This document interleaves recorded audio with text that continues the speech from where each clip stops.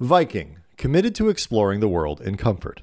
Journey through the heart of Europe on an elegant Viking longship with thoughtful service, cultural enrichment, and all-inclusive fares. Discover more at Viking.com.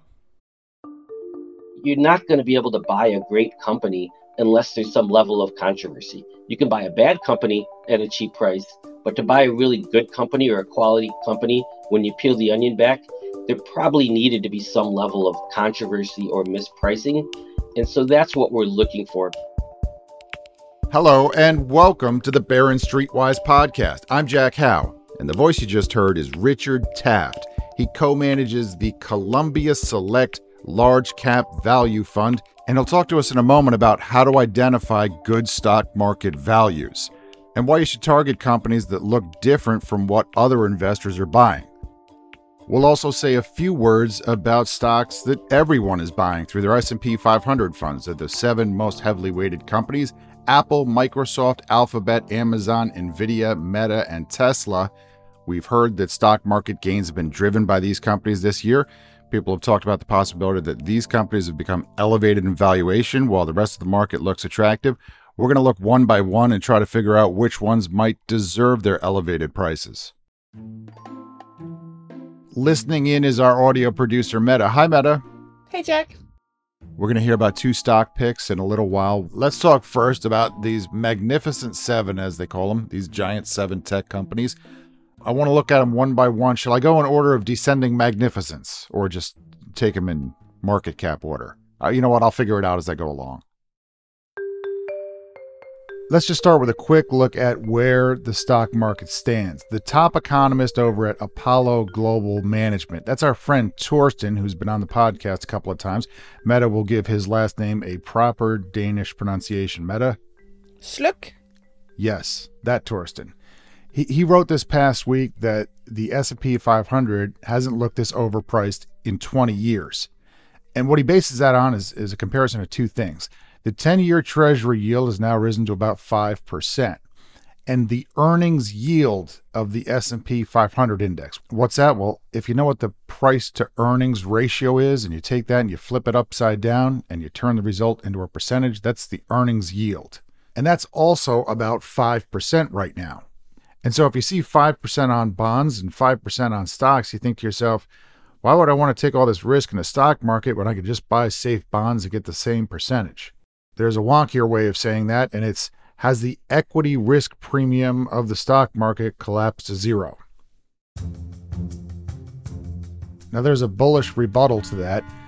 Bond coupons, they're fixed, but company earnings, those are not fixed. They tend to grow over time. So it's not quite the same when you've got the 2 measures at 5%. Bonds aren't quite on par with stocks for long-term savers.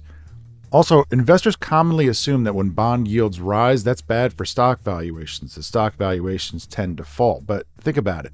If one of the reasons bond yields might rise is because the economy is too peppy right now to ensure that inflation will come down to acceptably low levels, and if a peppy economy is good for companies and their earnings growth, is it at least possible that rising bond yields might be a good signal for stocks?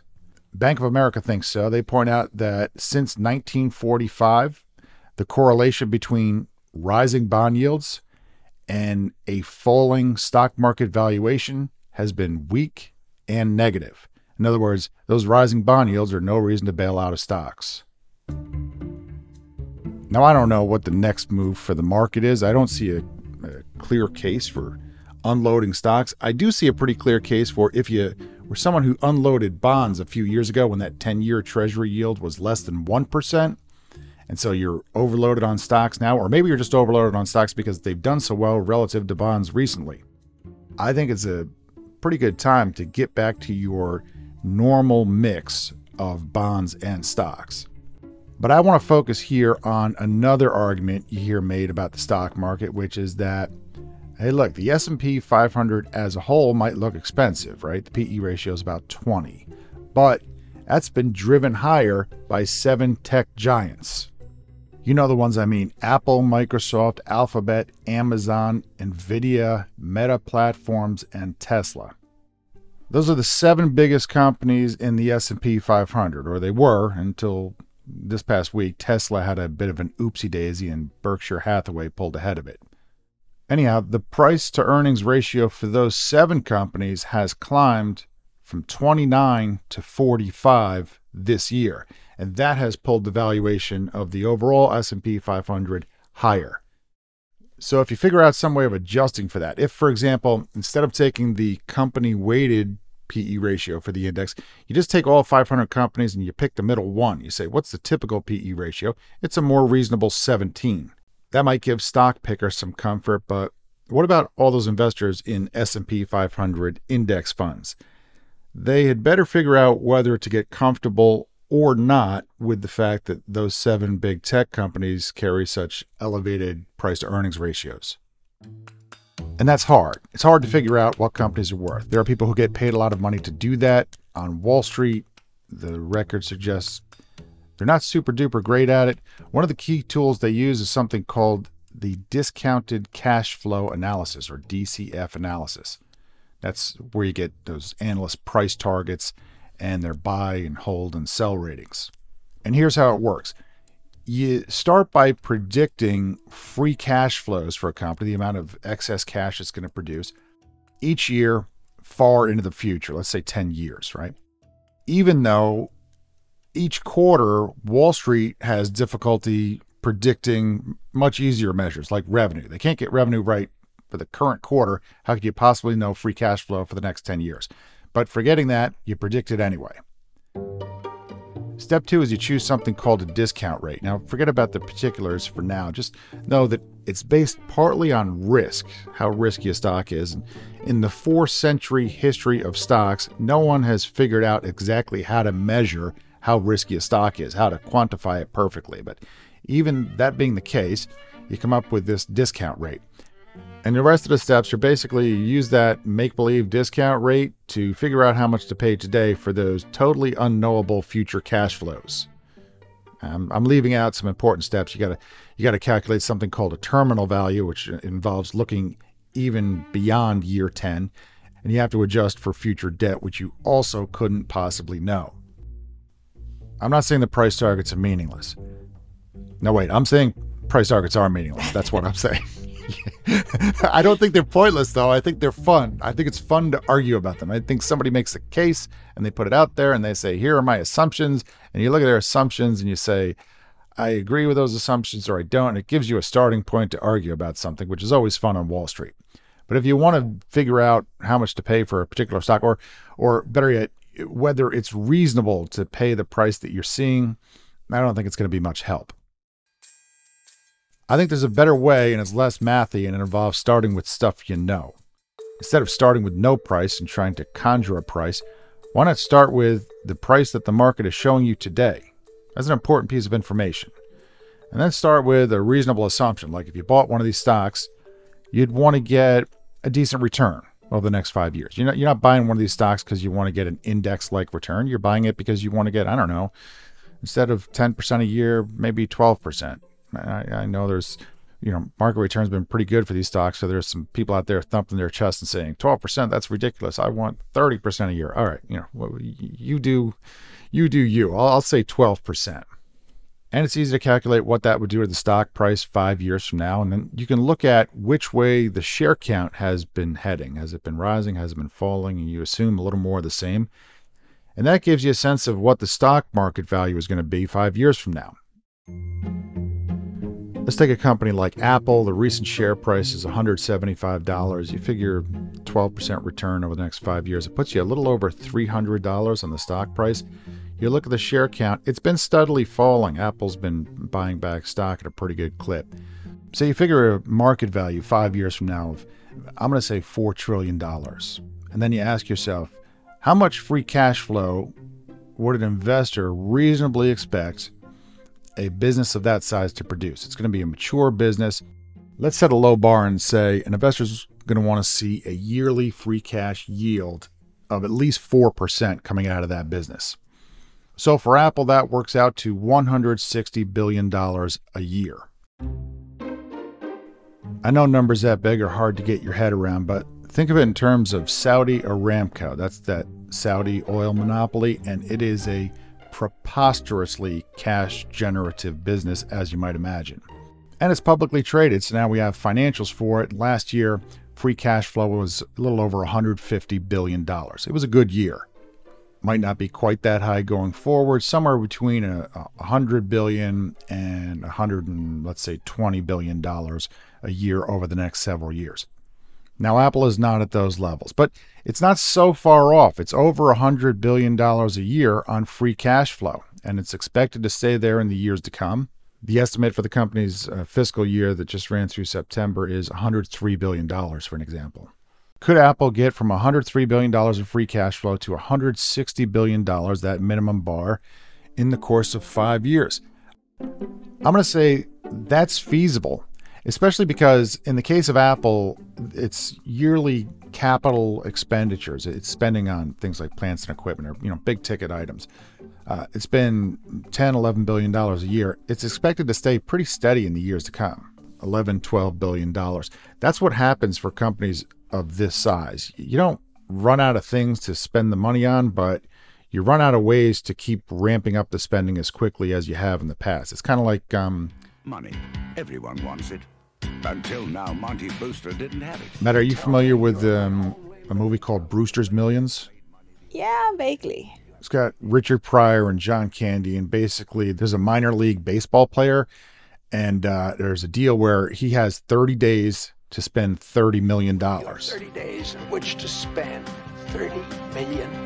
He inherited it. If you can do it, you get $300 million. But if you fail, you don't get diddly. What can I tell my friend? And he has to spend that money in order to inherit $300 million. And you think to yourself, no problem, spending $30 million. But mayhem ensues, and it turns out it's harder than you might think. This movie was 1985. It might not be as hard to spend $30 million in 30 days right now. How would you do it if you had to, Meta? I don't exactly remember the rules of the movie. It was something about like you can't have anything to show for it, so you can't just buy a big house or something like that. You gotta really blow the money. So what do you buy? You gotta take baths in the most expensive champagne for 30 days. Baths, the whole family and the 2 dogs. Exactly. And then by like day 3. You're going to have a skin condition, and the dermatologist alone is going to probably cost you $2 million. There you go. I say if you want to take better care of your skin, remember we spoke recently in this podcast about when we were talking about private equity, we talked about Steven Schwartzman's 70th birthday party. Yeah, I remember. He had camels and the cast of Jersey Boys. Somebody said that the estimated cost of that was $3 to $5 million. So yeah. Find his party planner and you say, give me that every day for a month. Anyway, Apple kind of has a Brewster's Millions situation going on. It's not going to ramp up those capital expenditures much higher than it is now over the next 5 years, I wouldn't imagine, even if it goes into a totally new product category like something with cars. And so I think it probably could get to that level of free cash flow. Now, this analysis of mine, if you want to call it that, this is not discounted cash flow analysis or anything close. What I'm doing doesn't really have a name. I've been trying to come up with one. I've got, I'm thinking discounted crash flop electrolysis, which would be DCFE. But I have to do a trademark search. I don't know if that might already be the name of a business. Anyhow, it doesn't give you a price target. It doesn't give you this sort of silly sense of certainty that's based on guesswork to begin with. It gives you a properly iffy, I don't know. I think of it as giving you one of 3 ratings. Yeah, or meh, or nah. And I would say for Apple, it's at least a meh, maybe even a yeah. Somewhere between a meh and a yeah. Now, I'm not going to do that individually for each of these companies, but many of them are in that same Brewster's Millions type of situation. Take a company like Microsoft. Free cash flow there for the current fiscal year. That runs through next June. That's pegged at $66 billion a year. But there are some analysts who think the company could hit $100 billion within several years. It could if its capital investments don't rise quite as quickly as they have in the past. They're already at about $30 billion a year. You can figure out for yourself how big that business might be in 5 years based on a reasonable share price return. And then whether the free cash flow it's expected to produce by then will make up for that price. But the potential for free cash flow growth certainly looks impressive. The same is true of Alphabet, which is expected to generate a little over $70 billion in free cash this year and more than $100 billion within the next 3 or 4 years. And especially Amazon, free cash flow is estimated there at about $30 billion this year. It could more than triple in the several years ahead. The company has CapEx of over $50 billion a year. Think of the cost to build out that distribution network. Think of the cost to build all of that cloud computing infrastructure. What do you spend the money on when the bulk of that work is done? I don't think the answer gets you to anywhere near the percentage CapEx increases we've seen in the past. So the bottom line is that the U.S. 3 or 4 years from now could have the equivalent of 4 Saudi Aramcos, companies generating over $100 billion a year in free cash. And you might find when you do the math in these companies that valuations for some of them don't look so stretched. Where things get iffier is with NVIDIA and Tesla. With NVIDIA, the valuation math implies explosive free cash flow growth in the years ahead from a relatively small base, which is exactly what some analysts are predicting and which could happen if the company remains at the center, really, of the push toward artificial intelligence. It's just that more of that story remains to be seen. With Tesla, the valuation also implies explosive free cash flow growth in the years ahead, and not all the recent signs there have been great. The stock dropped this past week on third quarter results that disappointed investors. There was a lot of price cutting to sell cars. Some models haven't been updated for a while. There's supposed to be a new Cybertruck coming out later this year, but no one's quite sure what the market for that is going to look like. How's it going to do? I've got my own concern about Tesla. I hesitate almost to describe it because I don't want to get into a whole thing with the Tesla crazies, because there's people out there who are like, they are irrationally tied to some sort of Tesla argument that just goes beyond, people get very passionate on this subject for what reason I don't know. But my concern is this. I do everything possible to steer clear of politics, but let me put it like this. Teslas are electric vehicles. They're bought by tree huggers, right? People who are concerned about global warming. We would typically think of those people as, being disproportionately on the political left. Is this fair to say, Meta? Meta, you sound the alarm when I get into hot water here. You ready? All right. I think you're okay for now. Okay. I think that there are some people on the political left who feel like, they've been irked by some of the things that the founder of Tesla, Elon Musk, has said and done, and by his sort of posture and tone after taking over Twitter, now called X. Now, you might agree with that or disagree or what have you, but there are some people who feel, is the word rankled? They feel rankled. And some of the people who might have been likely Tesla fans or buyers in the past. Now, that could be totally offset by buyers on the political right who might be cheering Elon Musk and saying, hey, what he's doing is in support of free speech and whatever. The question is, are they as likely as people on the left to go electric, or are they going to say, nah, I don't need it, I'm going to buy a gas-burning vehicle? By the way, I own a gas-burning vehicle. I'm not judging people for that. I'm electric curious. I might make the switch. I'm not there yet. We'll see when the time is right. I probably will. But my point is, what happens if the potential U.S. customer base for Tesla has shrunk because of politics? Is that a concern? I think it's a concern. There's a much bigger world in the U.S., of course. Tesla sells cars all around the world, but it's just that this is happening at a time when the market for electric vehicles is being flooded with other models that don't have these same concerns, and some of the prices on those are reasonable. And I don't know. How'd I do, Meta? Did I veer off course? Did I crash? There's a bit of fishtailing, but I think you're fine. Call AAA for a tow. The point is that Tesla is one of those where I just also think that the growth there is possible, and it's Tesla fans will say it's likely, but I think more of it remains to be seen in terms of the mounting of the free cash flow in the years ahead. Making cars is hard. Is that it? Have I covered the big seven? I think you did. All right, we'll take a break. I'm going to head out to the car and pound my head against the steering wheel just hard enough so that I don't set off the airbags a few times, just to clear my head. And we'll be back right after this. Another day is here, and you're ready for it. What to wear? Check. Breakfast, lunch, and dinner? Check. Planning for what's next and how to save for it? That's where Bank of America can help. For your financial to-dos, Bank of America has experts ready to help get you closer to your goals. Get started at one of our local financial centers or 24/7 in our mobile banking app. Find a location near you at bankofamerica.com/talktous. What would you like the power to do? Mobile banking requires downloading the app and is only available for select devices. Message and data rates may apply. Bank of America N.A., member FDIC. Welcome back. Let's talk about the opposite of high-flying tech stocks. Let's talk about value stocks. For people who think now is a good time to buy them, I wanted to learn more about how you identify good ones, and for that I reached out to someone who does it for a living. Richard Taft co-manages the Columbia Select Large Cap Value Fund. Ticker there is SLVAX. It's a concentrated portfolio. There are 35 stocks. It's long-term in nature, Richard says. Average holding period is 5 to 7 years. Sometimes in the mutual fund business, you hear the metric active share, and that means the degree to which this particular fund manager strays from the underlying benchmark, the underlying index, and does something different. And in Richard's case, that degree is pretty high, which is good. That's what you're paying for, something different from the indexes.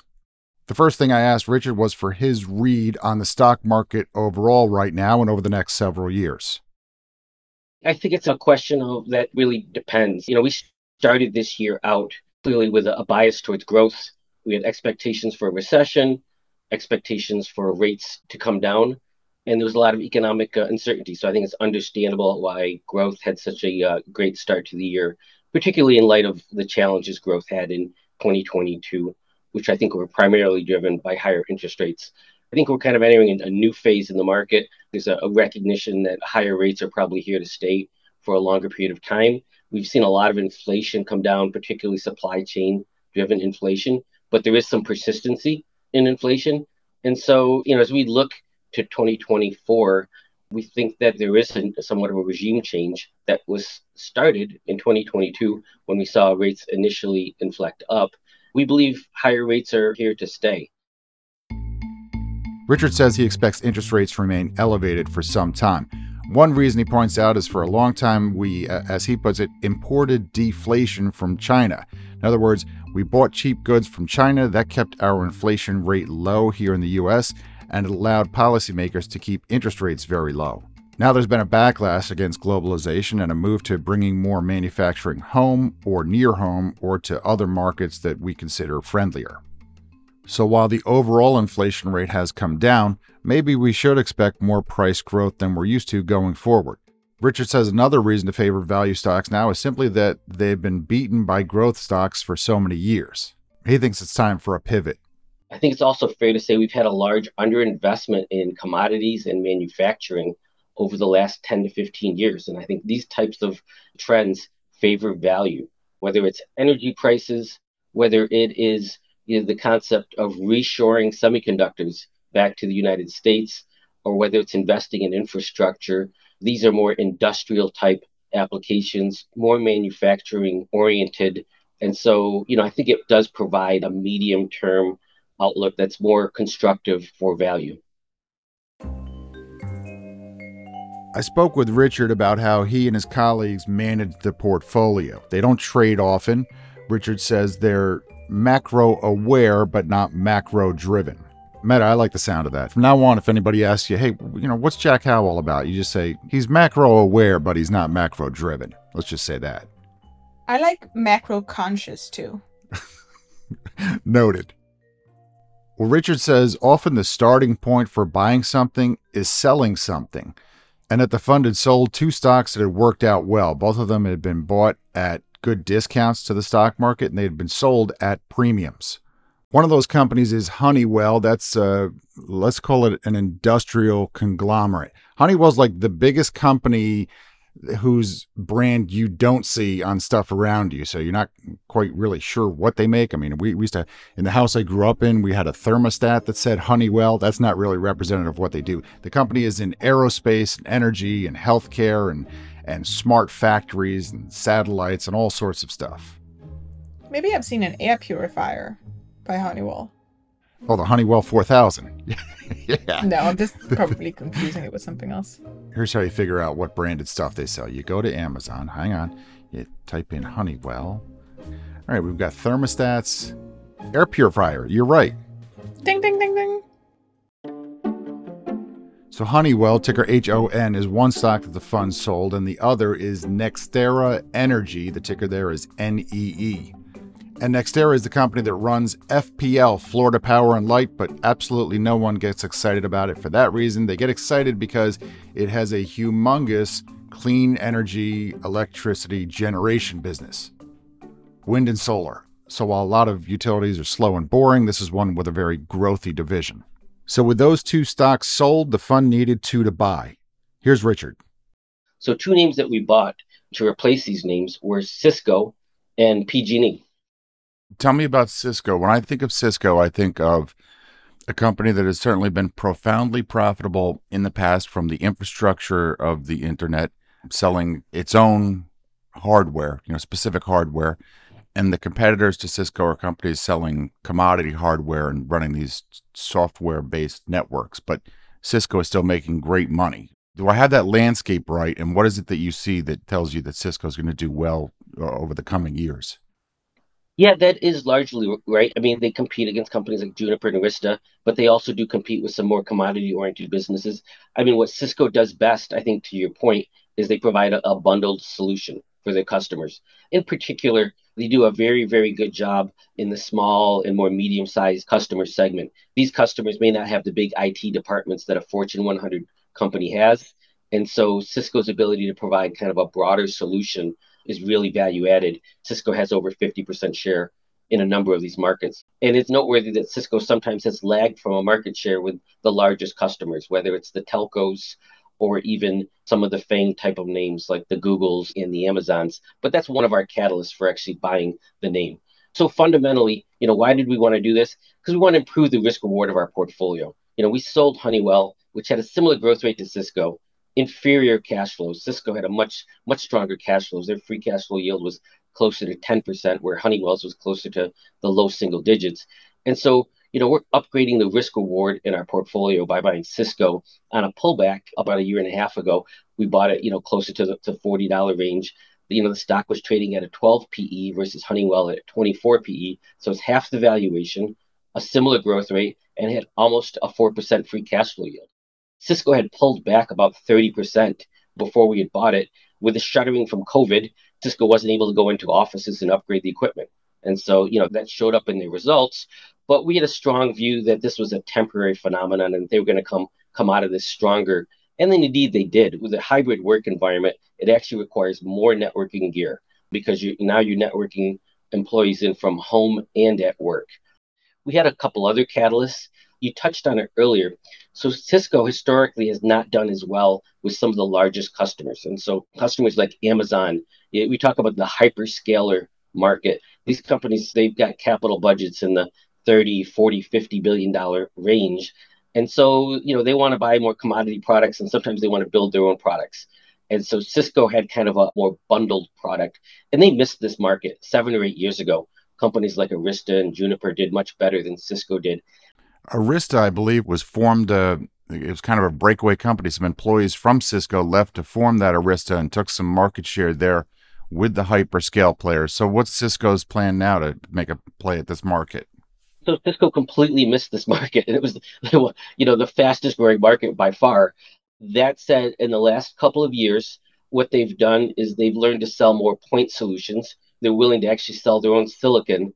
And so they're accommodating the requirements of some of these larger customers and allowing them to customize what they buy as opposed to a one size fits all.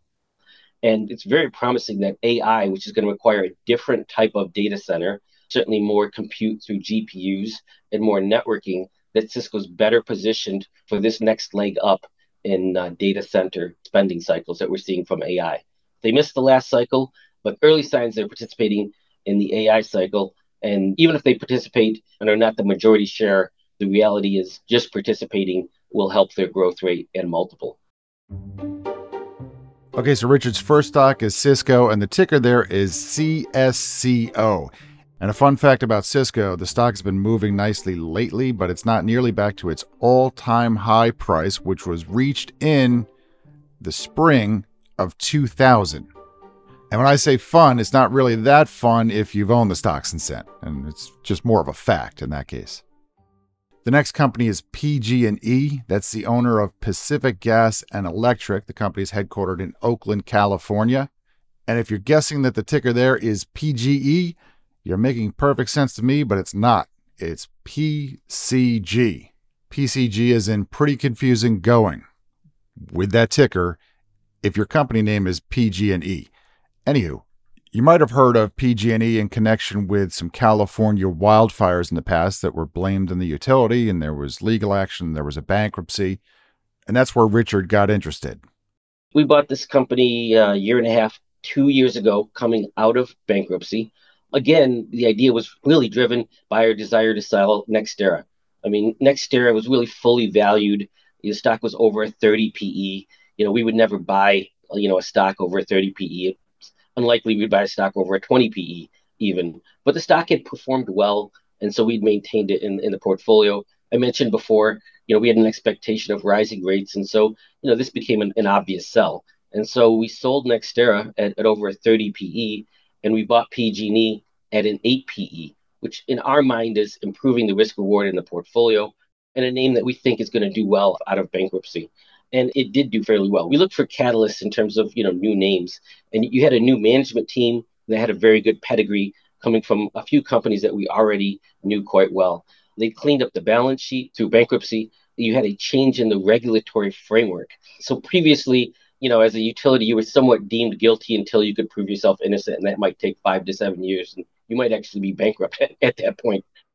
This was the company that was connected with the California wildfires, and there was a lot of overhang there. And so investors tend to think of bankruptcy as the end, not the beginning. Yep. So how has bankruptcy changed this company and, the risk profile? Yeah, no doubt. That's exactly the point. And as I mentioned, they brought in a new management team.